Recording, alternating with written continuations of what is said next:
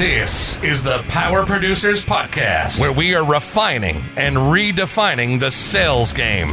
Rule number 1 is you have to believe in yourself. You're the only one who doesn't think you belong in this appointment. The prospect has already validated your existence by scheduling time with you. Get it through your head you belong here, go in there, crush it, and close the deal. A place where sales professionals can come to learn from other sales professionals and thought leaders that have mastered their craft. The difference between a good salesperson and a best-in-class salesperson is only 2 minutes. By spending an extra 2 minutes on what you might think is a mundane task in the sales game, you separate yourselves from the pack, you grow your book of business, you close more deals, and you retain your accounts. As well as their peers who are still striving for perfection to achieve their why. I have a wife and 4 kids. Failure is not an option. Real sales professionals, real stories, real results. It's no different than being a professional baseball player. You can't be a one-trick pony. You have to be a 5-tool player in order to succeed in this game. This is the Power Producers Podcast, production redefined. Are you ready to feel the power? Hey everybody, we have got a treat for you today. Number 1, Kyle is in Asheville, North Carolina, golfing with Chris DeMarco, so I brought in somebody that is a formidable replacement and may take his job. Season 1 winner of the Protégé, Mr. Derek Hayden, and with his male model looks and his anchorman hair, we have got Christian Delosier from the great state of Kansas, and I am welcoming you to the Power Producers Podcast, sponsored by Paul Mitchell. What's up, fellas? How we doing? I'm good, man. I'm actually Missouri, David. I thought you were in Kansas, man. Missouri. Kansas City, We're but close. you're on the Missouri side? We're close. Kansas City, it gets confused a lot. But yeah, we're on the Missouri side. I'm like an But hour if you're away on the from Missouri side, you're never confused because you're territorial about that. I could tell by how quick you came out of the box to correct me on it. So my bad, man. From the great state of Missouri, the show me state, That's Mr. right. Christian Delosier. That is right. Cool deal, man. So what's going on, fellas? Not a whole lot. I'm pumped to be the guest host here, so we'll see how this goes. Well, I'm going to need you, man. I'm going to need you to carry some of this conversation because I ask the same questions every time. You're fresh meat, so Perfect. you can come I'll out with have whatever. the same questions you do then.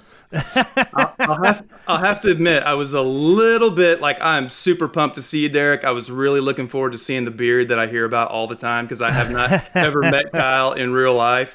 So I was imagining this thing with I don't know, creatures living in it or something, the way you talk about it. If anybody wants to see what Kyle looks like, just go to Google and type in skunk ape, and you will see exactly what it is. That is the Florida Everglades version of the Sasquatch.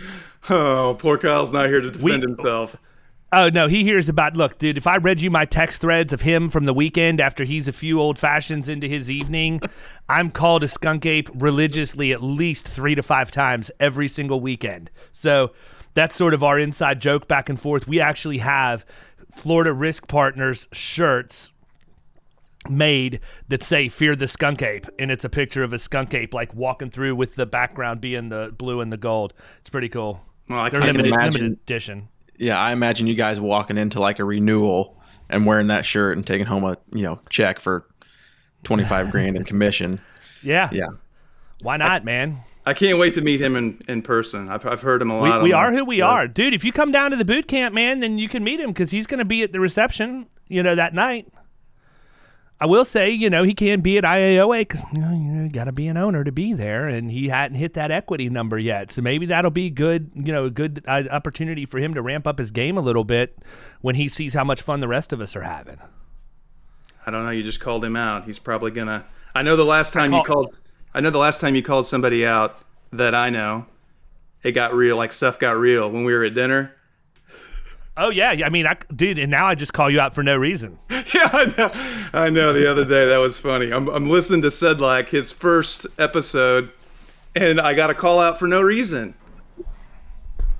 I felt special. You get a call out on all 4 episodes we did with Sedlak. Oh, that was my our gosh. thing. We had to do the random Delosier call out. Well, and Shop Talk dropped today, right?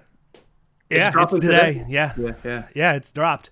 So talk a little bit, Christian, before we get ramped up in questioning and all of that and interrogate you.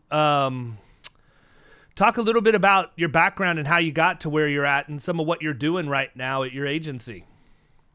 Well, I started in the business at 4 years old because, like yourself, I'm an SOB, son of the boss. And my mom married Mike Keith when I was 4 years old. So I've got 41 years of experience in the business, kind of. I've just been around it forever. And I've had the best mentor you could ever ask for. I mean, that guy, he worked, and it was just grit, hard work, perseverance. I mean, he worked 7 days a week, no joke, building this company to what it is today. When he started, there were 3 people. We now have 55 employees. And I can remember it was Monday through Friday, getting home late, Saturday, half a day, Sunday, we'd go to church, come home, eat lunch, and he'd go to the shop. He'd go back to, not the shop, that's what we call it. He'd go back to the office and work.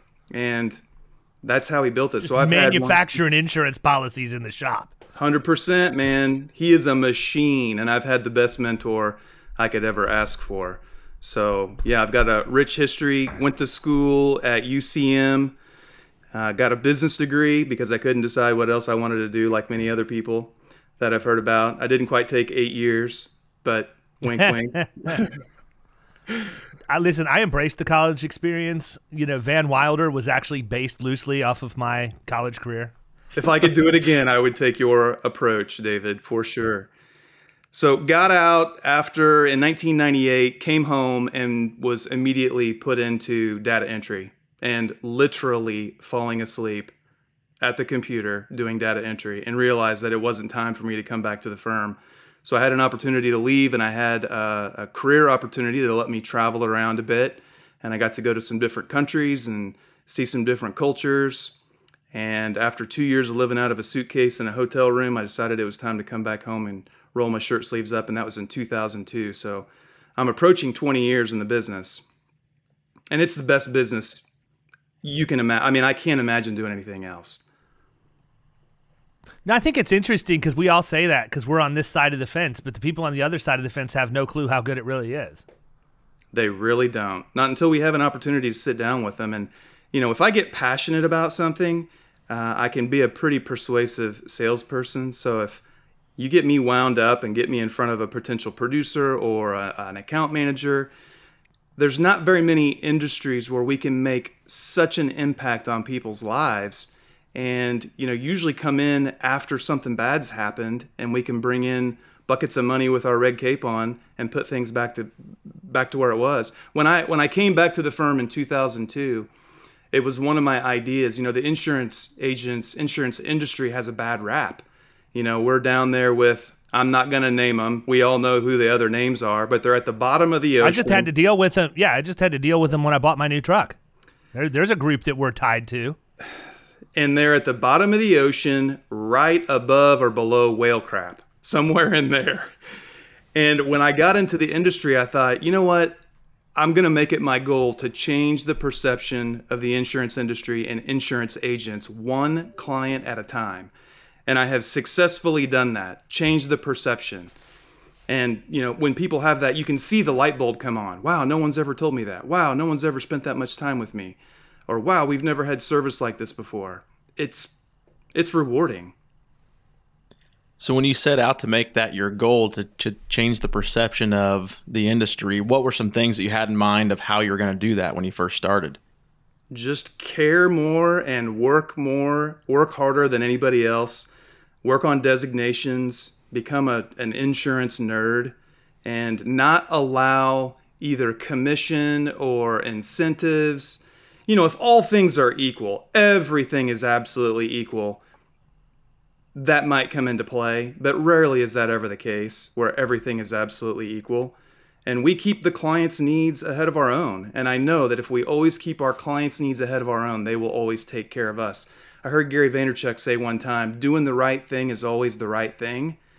That is one of my fundamental beliefs. Doing the right thing is always the right thing. And I sleep really well at night. doing that way. Yeah, well, guess what? Doing the right thing sometimes is firing a problem client too, though, isn't it? Right? I would agree. You know, I mean, that's the other way you look at it. So it's not like you doing the right thing is always the right thing is not the same thing as saying the customer is always right, because I don't believe that the customer is always right. After spending 10 years in retail, I can assure you the customer is not always right. And you have to grin and bear it because that's what your employer tells you. But one of the cool parts about having the agency at this point is we can pick and choose who we work with. And I don't say that in an arrogant way, but, you know, I think part of the problem is we put so much production pressure on ourselves and our producers that we just want them to write business no matter what it is. We need you to bring business in, and we don't stop to think about the fact that, you know what, this really isn't what we're good at. This isn't what we want to be writing. And that's why I always use the analogy of looking at the boardroom table with the empty chair. You know, does this person deserve that seat at the table? Or if I bring that person in, is it going to diminish the value that we bring to everybody who's already seated at the table? And if the answer to that is, yeah, it is going to diminish the value, we don't go any further with them. And I think that that's a huge thing that is difficult to do. It's easy to say, but it's difficult to do. But once you do, man, it is so liberating to know that you're literally only dealing with the cream of the crop that you selected and nothing other than that. And there's plenty of good business out there that we don't represent in our agency right now. I can tell you right now, there's way more great accounts in Tampa and the surrounding areas that we don't write than the ones that we do. But those are all people that I'll continue to prospect, and I'm not going to waste my time on stuff that doesn't fit, you know, what our mission is and what our values are, period. So sometimes that is the right thing. So a question for both of you then. It's a good topic for new producers that are out there just trying to make sure that they have a paycheck coming in. How do you guys train your new producers to stay within that focus of the clientele we want to work with? Because I know that was an issue for me. You know, I had to pay rent and I had to get money on the table. So what are some things that you guys recommend to because at this point in my career, I'm working on what I want to work on, but I'm still getting calls from some of those people I wrote my first 1 or 2 years in the business. And it's like, why did I even cater to those people, and how do I get rid of them? It's a challenge. Yeah, I mean, I'll let Christian answer first, and then I'll jump in. It's a challenge, and we're still trying to figure that out ourselves. You know, when you dropped that ideology about only allowing the best of the best to sit at the table and complement the book of business that you've built, that really resonated with me, and it stuck with me. And I think about it every new client we have the opportunity of bringing on board. But I, like you two gentlemen, am at a different place in my career. I'm not starting out brand new where I feel like I'm starving to death and I have to write every single thing that comes or falls into my lap or falls through the front door. And it's just changing that mindset. So we're working through it ourselves. We don't have all the answers yet. So I'm going to defer to David and let him share how he talks to his new producers. Well, I mean, it's real simple. We just don't pay them commission on the stuff we don't want to write. So they're incented to never go after it. And specifically on the stuff that's the lower end of the spectrum, right? I think that, you know, it's difficult because as an agency principal, you don't want to be in a position where you draw a hard line in the sand and say you can never do this, never do that. I think that in a bunch of cases that there are cases to be made for business that maybe doesn't fit inside of exactly what your box is. And I want my producers to come to me with those things and tell me why we should entertain it. And I'll listen to it with a really open mind. I mean, there are times that I will say, you know what, this is a good account. We should go after it or whatever else. But really for me, you know, we're generalists in the sense that if your mod is a 1 or higher, I'll talk to you. I don't care what your industry is. So that's sort of the safety valve that I've given them. For me, it's not necessarily class of business more than it is just size. And I don't want them going after small accounts. Why are we tripping over $100 bills to get to singles? Mm-hmm. You know, you're going out, you're writing 4 or 5 bops, you're beating your chest like you just set the production record for the United States of America in 2021. Meanwhile, you just cost your agency money because by the time they pay you, pay the people that have to administer those policies, and then the taxes on the income, they're probably upside down on what you wrote. So I don't want that. I don't want any of that in my business at all. And that's one of the reasons why, you know, we'd have made the decision that anything below a certain threshold, we're just flipping over to CoverWallet and letting them handle it, because I don't want to have to deal with it. And this is not a paid advertisement for them at all. I don't receive a dime from CoverWallet to recommend them. But that's what we decided to do. And it's been a huge savings for us. I mean, it's awesome for me because I get the reports of what we have turned into them, and I can see that my guys are actually going in and sending the link to people, and they're going and originating their own quotes, and they're paying to bind them and have them issued, and we're not having to touch that stuff. So, my producers aren't touching it. It's more like they're just referring the business. And maybe if I figure out a way to track it or something, I'll be able to give them some level of incentive. But we don't have agency expenses draining the revenue from those accounts. But if they were to come in and try and write those, I would immediately tell them they had to flip them to the small business unit, right? Because we do have a person that does nothing but small business, but it's typically call-ins or, just one-off stuff, and handles service work in the meantime. But that's the best way for me, in my opinion. So human nature, we all want that little dopamine rush, and when we do something that we feel like is productive, we make a sale, even if it's a small sale, we get that dopamine rush. And when you've got a guy or gal that's out writing lots of small bop business, they feel, and you mentioned this in one of your most recent podcasts with another guest, they feel like they're really being successful. It feels good because you're out doing all this activity. I guess what we need to do is figure out how to reward activities that are going to lead to more profitable business, and reward them when they drag in that new lead, or when they drag in the prospect, or they have the prospect meeting and it goes well and we feel like we're moving the needle forward on more profitable business, and maybe not incentivize them so much on the small commercial side, so that they're still getting that dopamine rush, but it's doing something that's productive for all of us. I don't know of a bigger dopamine rush though than knowing you just closed an account that's going to pay you like $25,000 or $50,000, right? Like that. There's no creative motivation needed to create dopamine in that event. I mean, I think that's the thing, man. And again, here's the problem. I know that a lot of agency principals aren't going to agree with me, and I'm perfectly fine with that. But we're worried about production, right? That's the number one thing. You got to hit your numbers. You got to hit your numbers. You got to hit your numbers. What is that breeding? That's breeding them to just go out and write as much as they can. Why aren't we rewarding the behaviors, right? Why aren't we rewarding the person that for 6 weeks straight has hit 100 telemarketing calls and 30 marketing drops? Mm-hmm. 130 items of action. How about that? Mm-hmm. Almost like somebody's getting ready to coming from. Yeah, almost like somebody's releasing a book about it. But think about it, man. If for 6 weeks, or in that case, 6 months, 130 working days, if somebody can follow a set course of behaviors that are proven to lead to the production that you want, why aren't we rewarding that? Because the behavior is what predicts what's going to happen on the production side. And if all we do is we tell people, go out, produce, and the next thing you know, you're getting like bops for candle shops and dry cleaners and all kinds of small business that you don't want, it's really not the fault of the producer, in my opinion, because we've put that pressure on them, and they're validating forward progress in their mind because they are bringing new business in. The conversation that I have is really, and I'm not going to talk about the story this time because I've done it 2 or 3 times, but is the agency principal looking at the behaviors and number one, let me just rewind a second, having the ability to track those behaviors, right?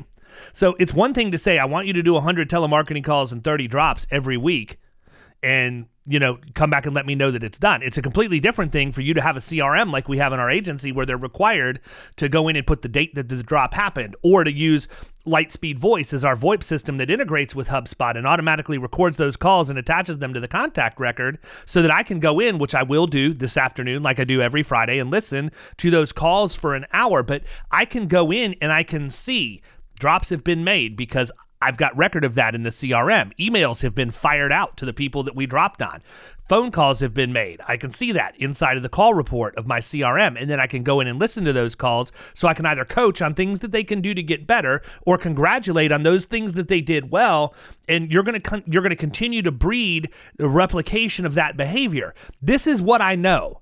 If you just have the behaviors and you commit to having the behaviors and you do those every single day when you come in, just like you're supposed to do, you're going to write business. You cannot help but write business. You can be the crappiest door opener on the face of the earth, but if you hit the numbers, somebody's going to feel sorry for you and let you in. And you're going to end up writing business. That's just how it happens. The problem, it is never a problem with quality of accounts. It's never a problem with average revenue size. It's a problem with the volume of the behavior that the producers has that leads to production activity that leads to them not having production activity, right? That you either have the behavior or you don't. If you're sitting back saying, well, I think that I'm going to have a $250,000 revenue premium account, call me this week.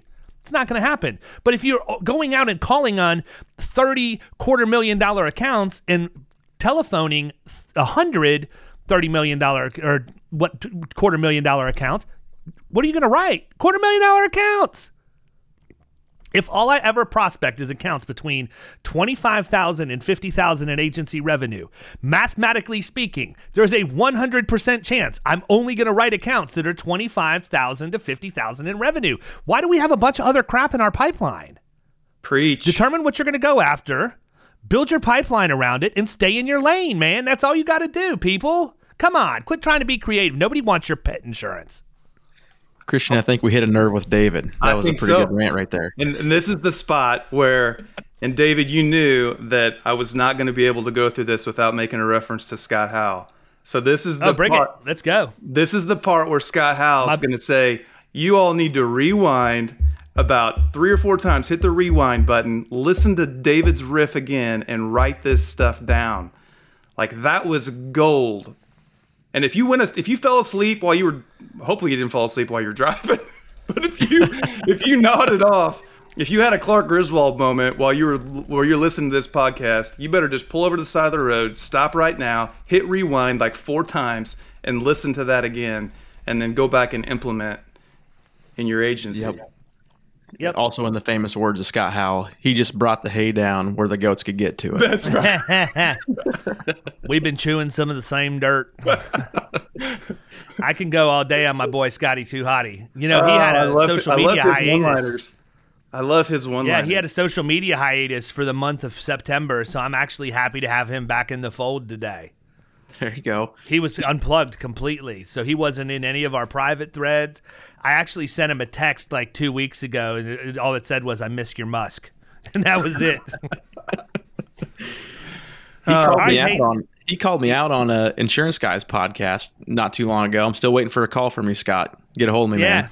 Yeah, no, you'll get it too, man, because he said he wants the whole thing. He doesn't just want a piece of Derek Hayden. He wants the whole thing.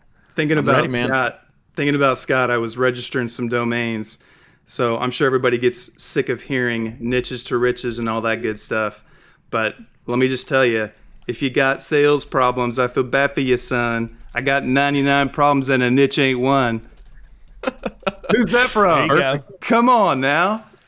What are you talking about, Jay-Z? I mean, I don't know who said that, but I don't know who said that in the insurance industry. I don't know who said it in the insurance industry, but I know that's like a play on Jay-Z, right? It's a play on Jay-Z for sure. And I would love to take credit for that, but that came out of an Emerging Leaders 3 years ago. We were talking about niche programs, and someone got up and said, I got 99 problems and the niche ain't one.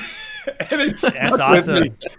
It stuck with me forever. Yeah. So I don't know if opening this podcast, if you can go back, like right after the very first, he drops a beat in that song. I don't know if you can legally like put that in here or not, but that would be amazing to open this show.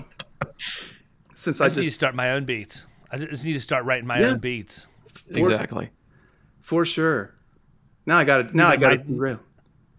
Yeah, my oldest son thinks that's like a career path for him somehow. Like he knows about these guys that make all this money because they magically had one beat go viral and somebody picked it up and paid him a ridiculous amount of money for it.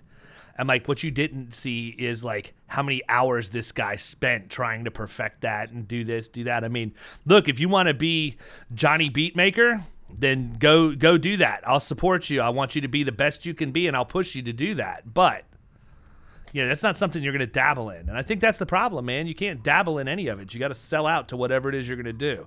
We got a lot of producers that aren't sold out yet. They're just sticking the toe in the water, waiting for the big one to hit, and they haven't done the cannonball into the deep end, and that's where you find them. So, Christian, while we're on the topic of niches, what are some of those niches you're working on? So our firm, well, I got a new one.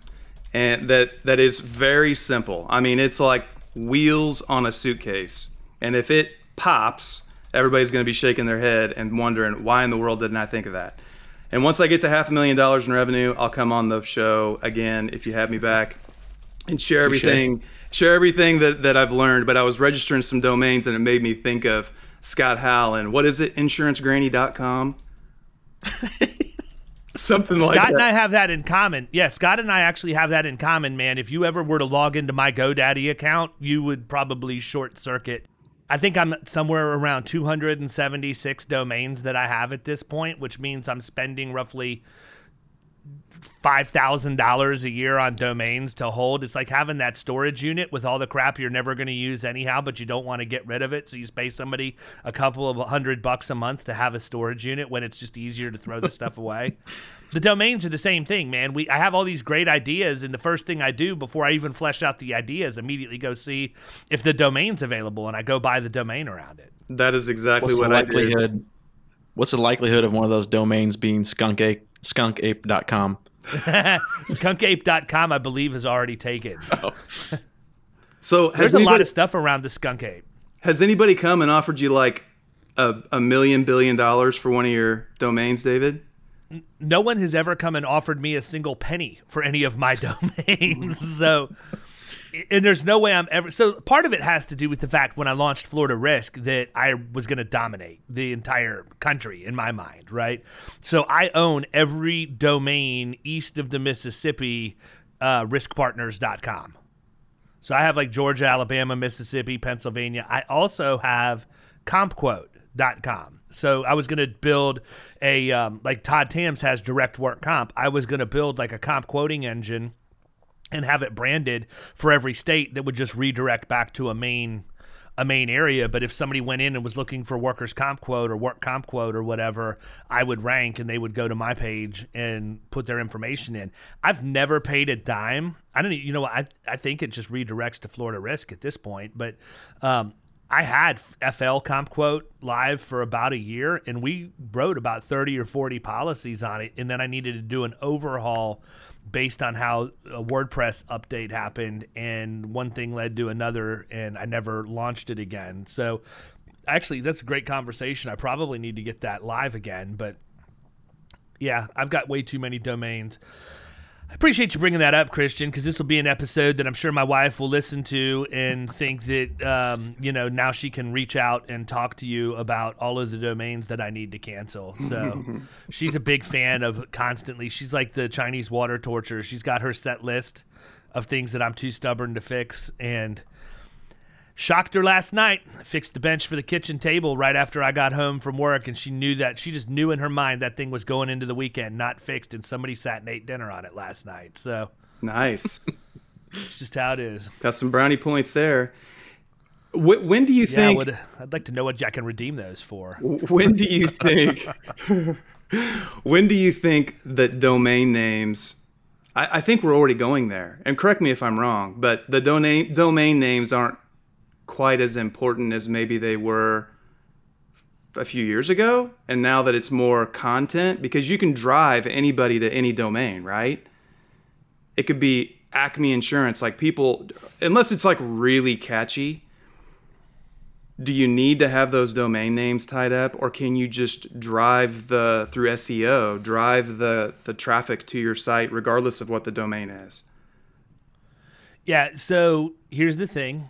I do not have a doctoral degree in SEO, but what I can tell you is anytime you have a redirect, it's supposed to hurt you, right? Because that domain is sending you somewhere else. But here's an anomaly, and I've not figured out why, but I was explaining this to a guy yesterday. You know, we've got Florida Wedding Insurance that we use to sell wedding insurance in an effort to gain leads into our CRM and then market to people for personal lines. And we average 2 to 3 lines of coverage per wedding policy as we round those accounts out in our personal lines division. and I spend about $150, and for a year now, mind you, with COVID, when the cancellation insurance market changed due to having the not having a virus and pandemic exclusion on the policy, they pulled cancellation in Florida until they could get that exclusion approved and their new form filed with the state. So we just had an automatic email and an automatic text saying, hey, we're out of the wedding insurance business until we get forms we can write on. We'll reach back out to you as soon as the approved forms come through and let you know. But we would spend about $150 a month, and we developed almost $100,000 or a little over $100,000 revenue stream for our agency just by the program administration fee of selling wedding insurance at $50 a pop. Well, the thing is, I send people to FL for Florida, weddinginsurance.com, but then that's an immediate redirect back to a page on Florida Risk Partners that has, been masked for all practical purposes. Like, you won't find it unless you go through the landing page. It's hidden on the site. I was talking to this dude yesterday, and I said, the thing that's crazy is we rank number 1 on Google with that landing page in that redirect domain, which I don't understand how that's possible other than we just get so much traffic to it and people click on buttons or whatever that maybe that's what caused it to rank.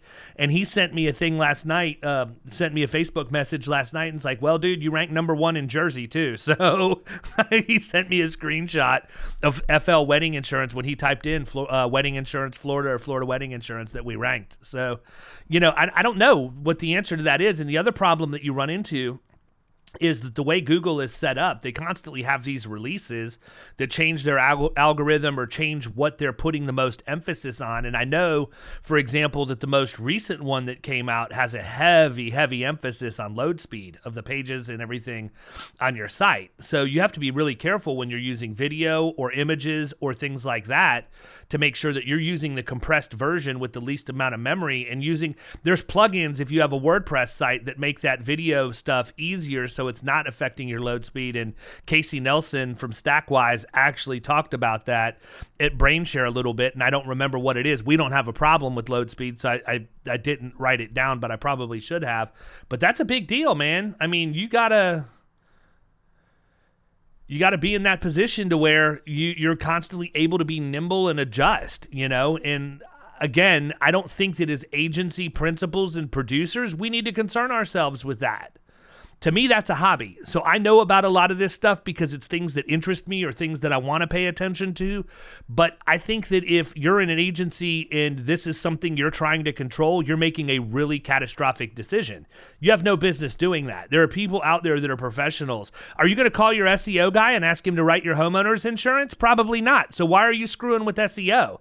Go to the people that are the best at what they do, pay them, and they will save you more money and make you more money than you will ever spend on them. That's like the old advice that they gave at the beginning of Rich Dad, Poor Dad, the book by Robert Kiyosaki. Hire the best attorneys and accountants. Even if you have to pay them more per hour, you're going to save way more money by using them than what you're going to if you go in and you look for the bargain person. And that doesn't mean that if you're a $200 accountant, you suck, but the fact is you're not as good as the guy or lady that's getting $500. That's just the facts. They've been in the business 30, 35 years. They're a master of their craft. Go pay them the money and let them do what they do. Don't argue with them about it. And I think that I've seen this too many times with the people that are agency principals that are my friends, where they want to have their fingers in every piece and part of the operation. And it's like, they ask me, well, what do you know about this? What do you know about that? I'm like, I know I pay somebody to do that, right? I mean, you want to know how we're able to grow our agency? It's because I'm focused on one thing, sales, period. End of story. I'm focused on driving top line revenue. Why am I focused on that? Because that is what I'm the absolute best at in terms of my job. Going out and producing and closing business is what I'm really, really good at. Making sure that I handle invoicing for agency bill, or I'm doing SEO, or I'm doing any number of other things are so far down the list. Number one, I'm not even competent at half of those things. But number two, are they generating income for the agency? No. Then why am I focusing on it?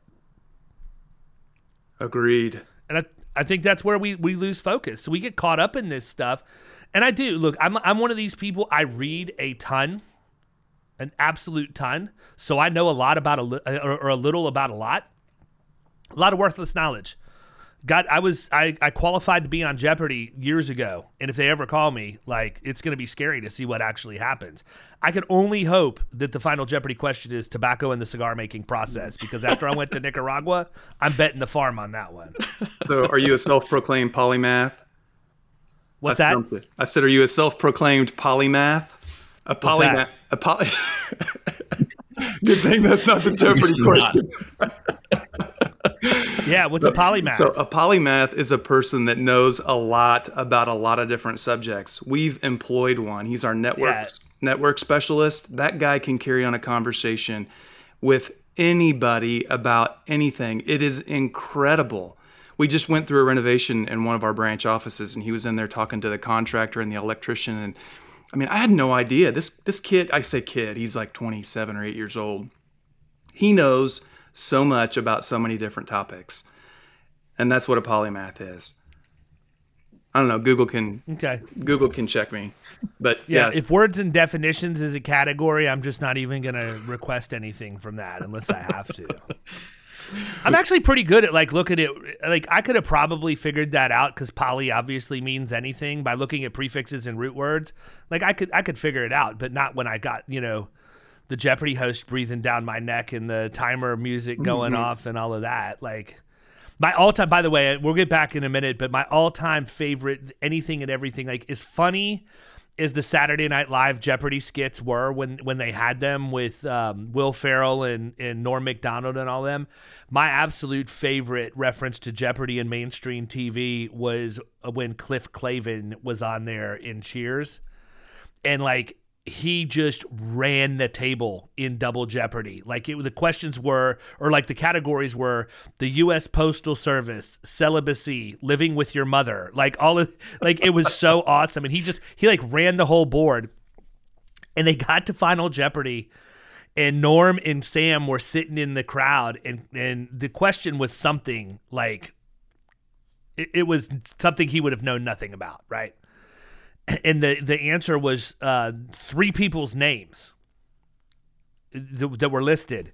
And Sam, elbows Norm. He's like, he's got this thing in the bag unless he did something incredibly stupid like bet everything. and he had bet the farm. And his answer to his question to the answer was, who are 3 people who have never been in my kitchen?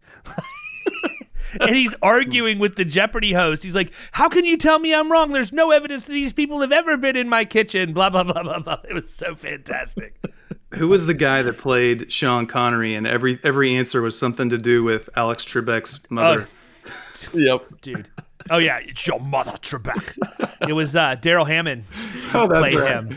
And it wasn't just that, right? It was also how he read. So like one of the categories was the pen is mightier. He goes, I'll take penis mightier. or he had another one. Yeah, he had another one. He had another one that was like bon appetit, and he's like, I'll take ape tits for 500. It's fantastic. I mean, those were all funny. I laughed so hard. And then in Final Jeopardy, he would always like manipulate his thing to draw a picture, and as you scrolled down, it said your mother or whatever. It was so good. Anyhow, listen, people, if you don't know stuff like this, how are you going to make your prospects laugh? So you might think we're going down a rabbit hole that means nothing, but at the end of the day, I'll say it 100,000 times. CFOs listen to Tommy Boy and watch Tommy Boy too. That's right. It's so funny, man. Go ahead. We did this. It's so hilarious. And by the way, I'm going to preface this by saying I did not do this in an arrogant fashion. It was in a humorous fashion. But Kyle's been working on this account that he has for a little while, and we were working on getting the comp on board. It's a pretty good sized staffing company, and we don't really do a bunch of staffing, so it becomes a little bit of an issue to not have the rep with the right markets. Thankfully, I was in that business, in that segment of the business for enough years that I still have contacts and I can get things done. But we were talking to the client and going for the agent of record letter, and he says, well, how do you know the carrier is even going to accept this from you? Because we were taking it from Gallagher, and he said, why? He goes, I don't have a problem signing this, but why do you think that the carrier is going to let you take this from Gallagher? And I said, well, I don't know if you know this about me, but I'm kind of a big deal. And the guy is like just dead silence. I was like, I said, wow, did I just flop? I said, did I just flop, or are you an Anchorman fan and you're just still trying to process this? And he just busts out laughing. It was perfect. But yeah, I drop that all the time, man. I'll use Tommy Boy, Anchorman, any of that stuff, man. That's the thing. You have to be real. Mm-hmm. People don't want Ned Ryerson coming in to sell them life insurance. They don't want somebody, not that there's anything wrong with wearing a suit and a starch white dress shirt and all of that. Lord knows I still do it. But people don't want that. You can still be yourself regardless of what you're wearing. And I think that's part of what we have to do to shift the stigma. There's plenty of smart people that watch funny movies or no jokes or things like that. It doesn't have to be all business 100% of the time. And I think maybe, if I look back over the course of my career at some of the things that have allowed me to win accounts that I otherwise might not win, I think that's part of the reason why is I don't care. Like, I'm going to be myself. And if you are attracted to that, you're going to do business with me. And if you're not, you probably just did both of us a favor. So, quit. That's why content marketing is so good. I could go write a blog and do a video on workers' comp, and Derek can go do a blog and an article on workers' comp, and Christian can go do a blog and a video on workers' comp. And guess what? Not all people are going to like all three of those. They're going to have one that they like better than the rest. So, cool.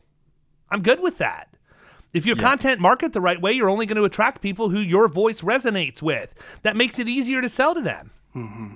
Exactly. And it's going to be tougher if you do get their attention. It's going to be tougher to keep it if you don't connect. So I would completely agree. So listen, Hayden, I got a question for you. I mean, you have been just ridiculously consistent with your little short videos. I mean, that's how I originally first saw you. Right. Was doing those videos on LinkedIn. Mm-hmm. And I know, like, I saw the one this morning, and I think it must just be your theme this week that you're dealing more with the 20 to 50 or 50, whatever it was, self-funded. Yep. How much fruit has that bore for you? So I actually just had this conversation with one of the captives we do self-funding with. He's like, dude, it looks like you're all over the place. I was like, I just make it a point to schedule one every day and go with it. But as far as writing business goes, it's more of a support mechanism for me because as I'm working on those accounts, which right now, Q4, we are in the heat of getting those submissions in and meeting with people. They ask the same questions, just like every other insurance-related question. They ask the same questions over and over and over. Well, why should I consider this? Or how does this work? So I'm just answering the questions that I bring up in first meetings or, meetings when I'm going for the close. So I'm just supporting everything that I've already talked to with the prospect. When they go on LinkedIn or YouTube or wherever it happens to be, my message is the same wherever I'm at. And I'll share those videos with them afterwards. So I wouldn't say I get business directly from LinkedIn or the videos, but the amount of support that they give me in discussing my message with them is ridiculous. And I don't know why video does that for people, but that guy did a video on this topic. Man, he must know what he's talking about. It's because it engages more than one sense. You're seeing it and you're hearing it. You're not just hearing it. I think that's one of the reasons. It's a lot more engaging. I would agree. Christian, you guys are pretty, you've got a good-sized agency, but you have some niches that you specifically focus on that makes you unique. Mm-hmm. Why don't you talk about that for a little bit? Because you're doing some crazy stuff with, school buses and public entity and all of that, right? I know that I just completely botched that, but I'm giving you the opportunity to eloquently flesh out what it is that you do, with my crude example. So public entities and nonprofits have been a focus of ours since 1968. And we now insure 347 fire and ambulance districts and 67 water and sewer districts, a couple hundred cities and counties, and then tons of nonprofits, all the way down from little bitty nonprofits that could be an HO, like a very small HOA. We also write very large HOAs that are nonprofits, but it could be your Chamber of Commerce. And we've just focused on that. And that division that we have, we've got 7 people that are dedicated solely to nonprofits and public entities. And it really the operational efficiencies that come out of niches. I know we started on this topic like 10 minutes ago, and then shiny object happened, the syndrome happened, but I'm glad we're getting back to it. But they are difficult. I mean, the applications to go in and write a city or a county or a nonprofit, you're looking at 14-page applications per carrier. So if they're going out for bid and you're coming in to work on it, or if you're remarketing the account for them, I mean, you could be talking, I don't know, 100 pages of applications that you have to fill out. We tried to leverage Indio to help streamline that process a bit. Are you guys familiar with Indio? Yes. I am, but wait until you hear my interview with Peter McDonald, the CEO of WonderWrite, that's coming out next week, and it's gonna blow your mind. Nice. They're a competitor of Indio and Broker Buddha, and it's a fantastic product at a much better price point. And I really like the user interface of it too. If we get to a point where we end up writing more and more excess and surplus lines business, I will bring that into the agency in a heartbeat. I don't really have a need for what they do right now because we don't have we just don't have the same volume of actual accounts that a lot of agencies do because of our focus on the middle market. We might have 350 accounts in the entire agency. Mm-hmm. And so if you think about that across, the number of people that we have, it's not like you have a ton of management work on the service end of things to do that, or even getting ready for the renewal. But, I don't want to get down the whole WonderWrite rabbit hole, because this episode will actually be out after Peter's, but I would encourage anybody listening to this that maybe didn't listen to that to go back and listen to it, because they have got a really, really cool InsurTech product, and I am 100% believer in it based on what I've seen. And I did a full demo before I had him come on. Cool. Christian, we use Indio as well, and what you just said resonated with me. Our local county here was a client for years, and we lost him probably 6 years ago or something like that. I can't remember what the date was. And one of our principals like, hey, you ought to go back after the county. And I'm like, dude, I don't know if I want to spend that much time, because it's going to be a quote process. You're not going to go in typically the way that they set it up to get a BOR, and with who they're with, it's not going to happen anyway. And so Indio, is that solving a lot of those issues? How do you streamline that process? The idea behind it was that it was going to take a lot of the friction out of the application process, but they're pretty conservative on their mapping. So I found out, ideally, I go fill out one application and then it pre-populates everything in every other application. Not all the applications ask the same question the same way, which is unfortunate. Mm-hmm. So it really didn't map as intuitively as I would have hoped, but it has helped streamline the process. And then it's all digital. Once I go through the hard work of doing it all, it's all digital. Updating applications is easier. Sending the stuff out. They've got some neat features and I was working on one this morning before we jumped on the podcast, where a law enforcement section, which those get pretty in depth about the training, the number of, either whether it's sheriffs and deputies or police or whatever that might be for that entity, we can assign that section out to the individual, either the sheriff or the police chief, and let them fill it out. And then it automatically comes back and populates the application on my side. Well, you're familiar with that because you're using Indio. So it's right. There are some really nice features, but we have not fully capitalized on Indio just because the mapping wasn't quite as intuitive as we had hoped.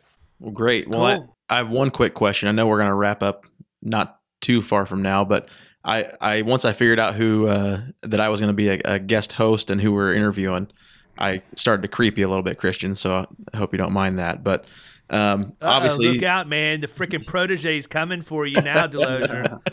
Guys, deadly. Bringing the heat, man. So on your LinkedIn profile, it says, "Ask me how to control your work comp costs." So you're leading with work comp, it sounds like. Mm-hmm. What are some tools and strategies you're using, and how long have you led with work comp? We haven't led with work comp very long. I was at 2019, and this is one of the things I wanted to bring up, is that relationships are so important. Like, never say no to a lunch opportunity. Never say no to anything that anybody ever invites you to, because you never know who you're going to meet. In 2019, at the Keystone National Conference, we were sitting in a meeting, and this is when I met Josh Gurley for the first time. And the discussion of work comp came up, and I asked a question, and Josh leans back and looks over at us, and his Southern accent that is, that dude's just got like charm in spades, leans back and says, "Y'all need to contact Preston Diamond at the National," help me out, David. It's the Work Comp Institute. Yes, the Work Comp Institute. And later on, I'm like, man, Preston Diamond, like that guy, he must have made that name. Like, he must have given himself that name. That's like the best name ever. Preston Diamond. Yeah, all I can think is Diamond Dallas Page. Like, that's a wrestling name. Yeah. Preston Diamond. Boom. Yeah. Yeah. Derek, by the way, time out. I had two. So when I launched my landscape company, I picked the name, but the two that didn't make it, and these are awesome names, I'm throwing them out there for anybody at all who wants to start a landscape company. One of them was Diamond Cutters, and we were going to cut all yards in a crisscross diamond pattern so that you had the diamond pattern in your grass. But every single house, when we got out, we were going to all get out of the truck and do the DDP right before we started the grass. And the other one was A Few Good Men Lawn Care. You want us on your lawn, you need us on your lawn. So there we go. The only requirement for the Diamond Cutters would be if everybody had a blonde, greasy mullet to start mowing the yard. Dude, I ran into him. Like, you can't help but recognize that guy. I ran into him in the prime of his heyday in the Atlanta airport. Just That's incredible. Awesome. He is everything in person that you would expect him to be. Was that before or after he partnered with Karl Malone? No, that was probably pre-Karl Malone days. Okay. I had actually completely forgotten about that. I quit watching wrestling probably in like the early 90s. It just got way too I liked it when it was so bad that you knew it was fake, but it was like so bad that it was like a train wreck. You just had to watch it. Right. Well, I think Preston's got an awesome name. It is memorable. No one's ever going to forget it. But no, absolutely not. Preston's not the guy I've talked to. I've talked to Kevin Moore, who's the walking work comp encyclopedia. That dude is a genius. Insane. So I started talking to them. I'm going through the CWCA. I haven't finished all the portals yet, but we're working on that. And, getting in and learning how to like identify the minimum mod. And then, David taught me how to pull the snapshot. And looking at the mod worksheets and keeping things, wondering why there's a small open claim, and then just educating the client on these things. They've got more control over their comp than they do wind and hail and anything else. And once they learn that they've got more control over the comp, I mean, it's really eye-opening, and you can really deepen your relationship with that client. So yes, we're leading. It goes back to what. Go ahead. Sorry. Yeah, it goes back to what I say all the time. Focus on the problems, not the products, right? And so with workers' comp, you have the potential for a lot of problems. And those are problems that are relatively easy to solve in most cases.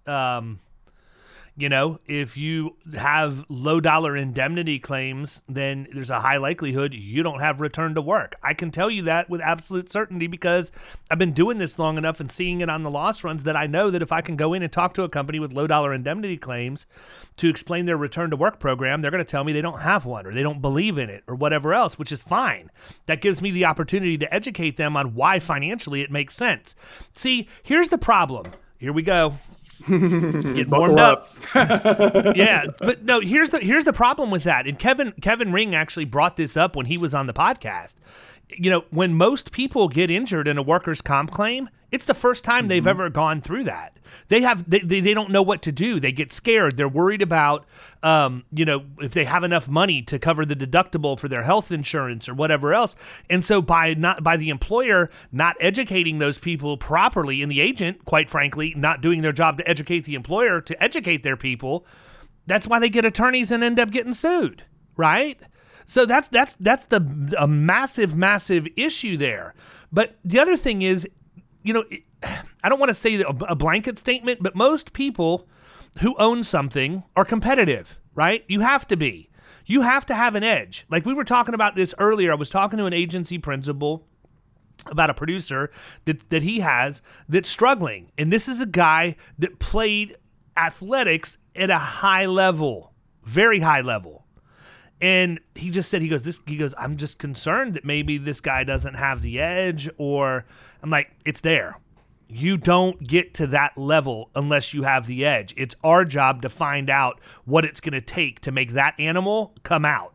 We need that person, we need the person with the edge to be out producing for you. And so, I think that's a big piece of it. But because people are naturally competitive, business owners oftentimes have a we versus them mentality instead of an us mentality. Right? That person that got injured probably didn't come to work that day wanting to get hurt. They didn't want to come have a negative financial impact on your organization, right? And at the same time, I would like to think you didn't want them to come to work and get hurt, and you didn't want them to have a negative financial impact in your organization. So in its rawest form, you guys want the same things. So when somebody gets injured, your number one job is to take care of the single largest asset that your operation has. That's your people. The biggest resource any business has is the human resource. And you have to channel yourself and realize that I need to care about this. I want these people to get back. This is important to the culture of our company. And the longer that person stays out, the worse it's going to be for everybody involved.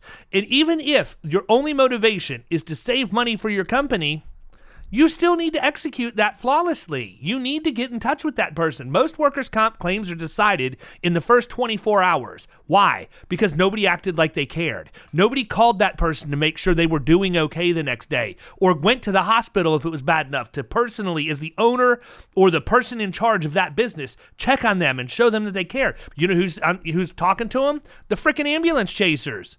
The attorneys are the ones that are going to get there. That's why you've literally got 24 hours. And the longer that uncertainty remains, the greater the chances are that that's going to be a nasty claim. You're going to get sued and end up in litigation, and everything's crazy. That's why when we bring a new account on board and we talk about this inside of Keeping Commercial, what we do to onboard the claims process. When I'm talking to people, I talk about, onboarding client experience. It's not onboarding a new client like, oh, we got to get all the certificate holders uploaded into the system and, get the policies into a 3-ring binder and sent out. That's not the onboarding I'm talking about. I'm talking about you as the producer or the quarterback for that account at this point, and you need to coordinate every other thing that happens with that. And part of that is getting claims onboarded, the carrier portion and what you expect, but also what do you expect from your client in the event of a claim?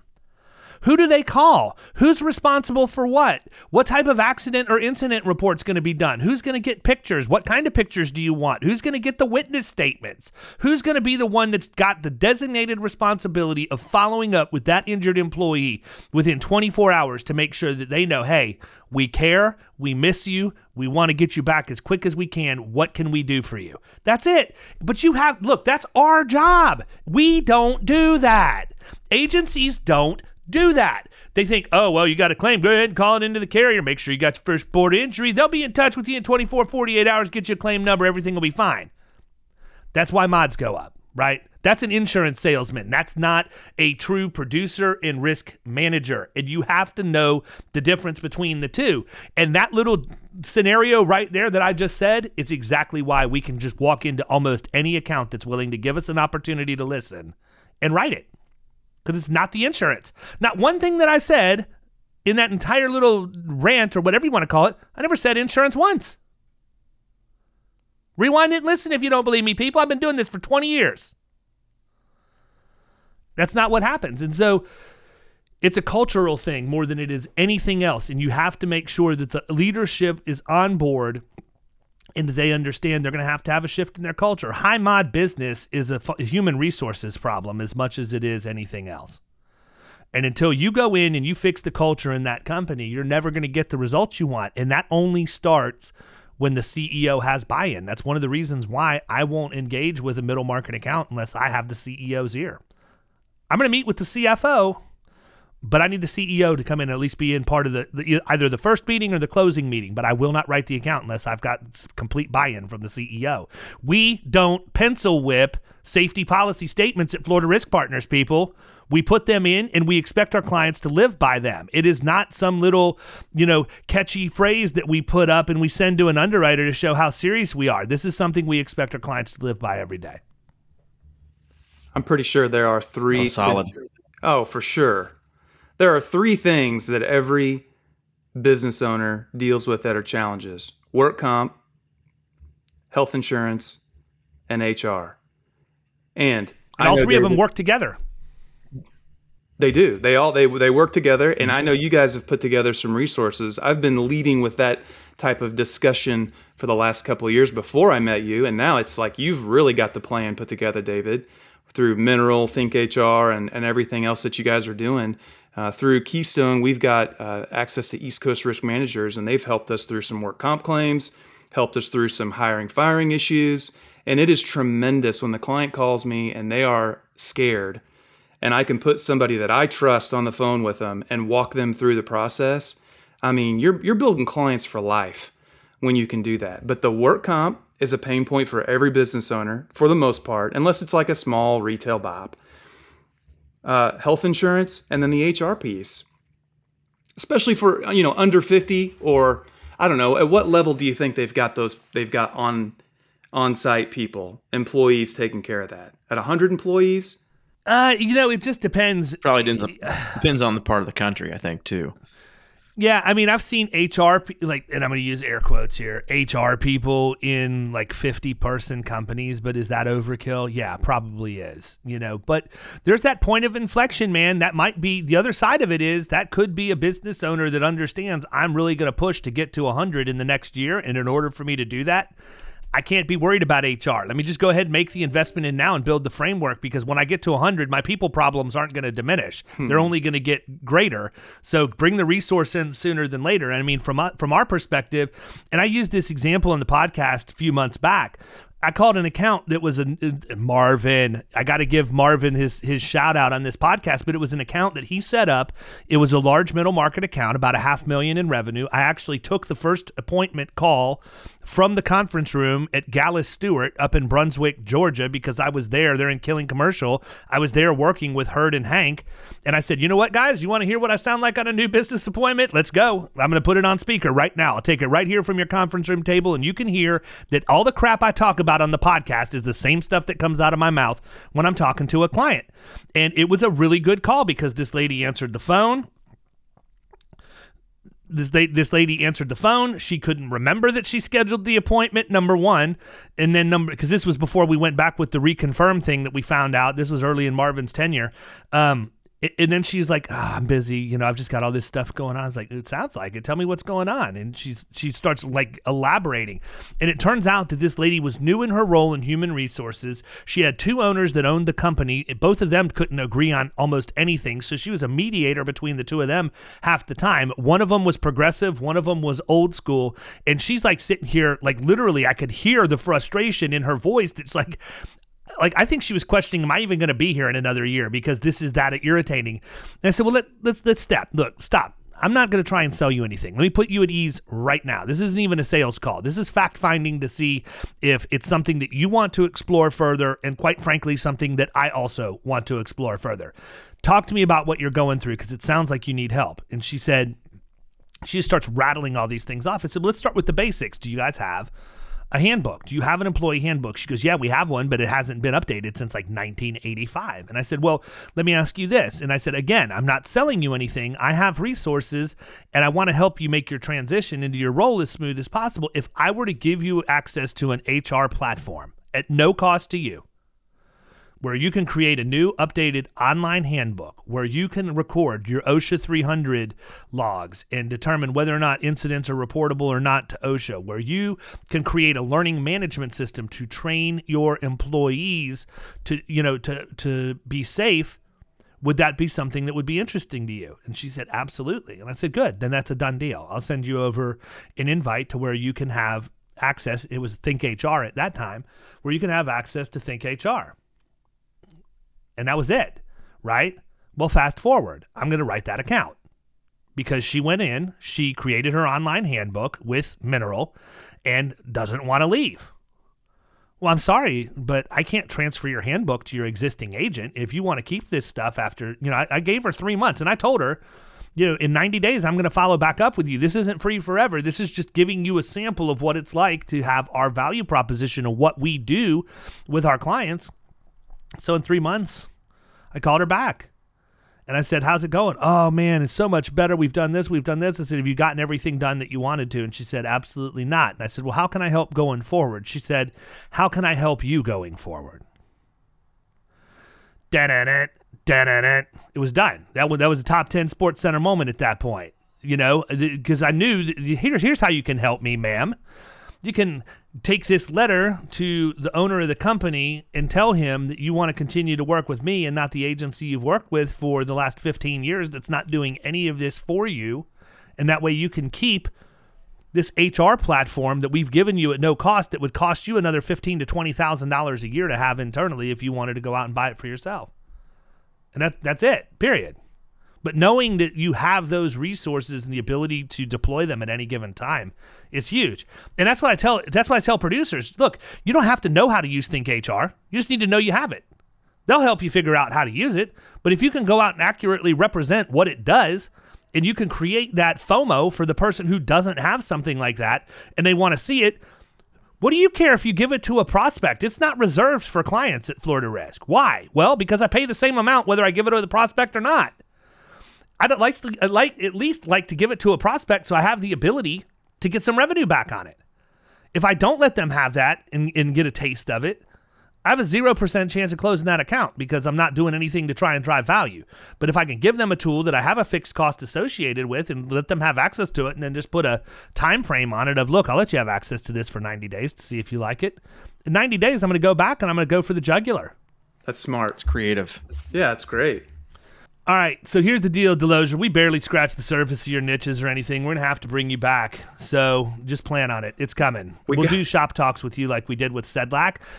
Shout out to Steven Sedlak. He's a work compologist, folks, and the author of the international best-selling book, The Work Comp Effect, available at Amazon, but I bet if you email him at ssedlak@schmale, SCHMALE insurance.com, he can figure out how to get an autographed copy in your hands.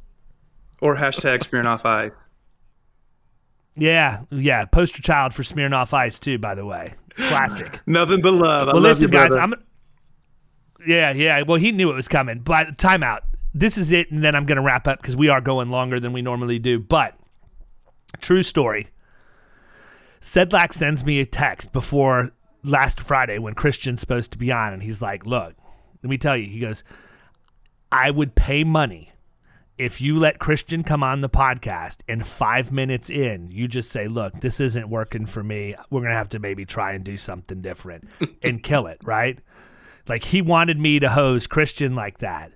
So the way HubSpot works, and you know this, Derek, from booking on my calendar, it's a little bit cumbersome to get to an hour. It automatically defaults to 15 minutes. So Christian booked the first time, and it was originally for us to record last week, and he only booked me for 15 minutes, and I thought he needed to talk about an account. It never clicked with me that it was the podcast and it was the HubSpot thing and all of that. So we get on, he's like, hey, where's the beard? Are we going to record or anything? I'm like, oh, crap. I said, you only booked me for 15 minutes, man. I didn't realize this was for the podcast. And I said, here's what we need to do. Listen, I said, we need to get off the podcast right now. I want you to call, you call Sedlak or text him or whatever and say, look, I don't know what I did, but David stopped the podcast like between 5 and 10 minutes in, said maybe we would re-record, maybe we weren't, but said he wasn't feeling it. I'm actually a little bit concerned at this point that he doesn't want to be my friend and maybe is going to kick me out of Killing Commercial because something was weird. And so he's working Sedlak, and as Christian's texting him, Steven's blowing up my cell phone with text messages saying, you really did it. I can't believe it. I feel horrible, man. What happened? So I wrote back. So then I realized, I'm like, I got to close this loop because Gurley is going to somehow get involved because these guys talk to Josh too. So I sent Josh a text, and Josh wrote back and said, hey, man, you recorded with Delosier today? And I wrote back to him, I'm like, man, what a train wreck. I had the guy come on. We were on for 5 minutes. All he wanted to do was talk about Scott and Bradley, and I had to stop. I'm not going to have him come on and talk about these guys on my podcast. So finally, like 2 hours later, and Sedlak is messaging me, and he doesn't know that I'm reading it because I'm reading it off my home screen, so it's not registering as delivered and read on my iPhone. So after like 2 hours, I text Christian. I'm like, do we need to let these guys off the hook at this point? I could have kept it going all weekend, but quite frankly, didn't want to donate all of the time and attention necessary to doing it. But man, we freaking nailed him. That was a great prank. Listening to you retell that story, I'm pretty sure I've got tear coming down the side of my face. I've been laughing so hard here in the background, trying to not interrupt. But Christian, did we not orchestrate that perfectly? We freaking turned the tables on him absolutely perfectly. We turned the tables. You turned the tables. You're a mastermind behind that. That was brilliant. That's exactly what he needed. And I did so. Yeah, and so what I did was when I came clean, I was like, I already understand there will be repercussions from this. I'm prepared for them. If you're man enough to bring them at me, I'm prepared. And then I sent him a picture of like one of those horses that was laughing with their teeth hanging out. Yeah. That's how I broke the news. So anyhow, we're going to wrap up. Christian, thanks for coming on. Mr. Hayden, as always, a pleasure. Thanks for coming on and co-hosting and, filling in for Kyle today. I probably let you get about as many words in edgewise as I would him, but you came with questions and you were prepared. So I really appreciate you filling in, man. Happy to help. Thanks for having me. I've enjoyed it. You guys have a great weekend, Christian. I'm not even going to give you any hints, but your artwork is going to be epic. It's nice. I just can't wait to see it. Can't wait. All right, guys. Have a great weekend. See ya. See you guys. You've been listening to the Power Producers Podcast. You can follow Killing Commercial Insurance on Facebook and YouTube. And if you want to take your game to the next level, check out our book, The Extra 2 Minutes, and our website, killingcommercial.com.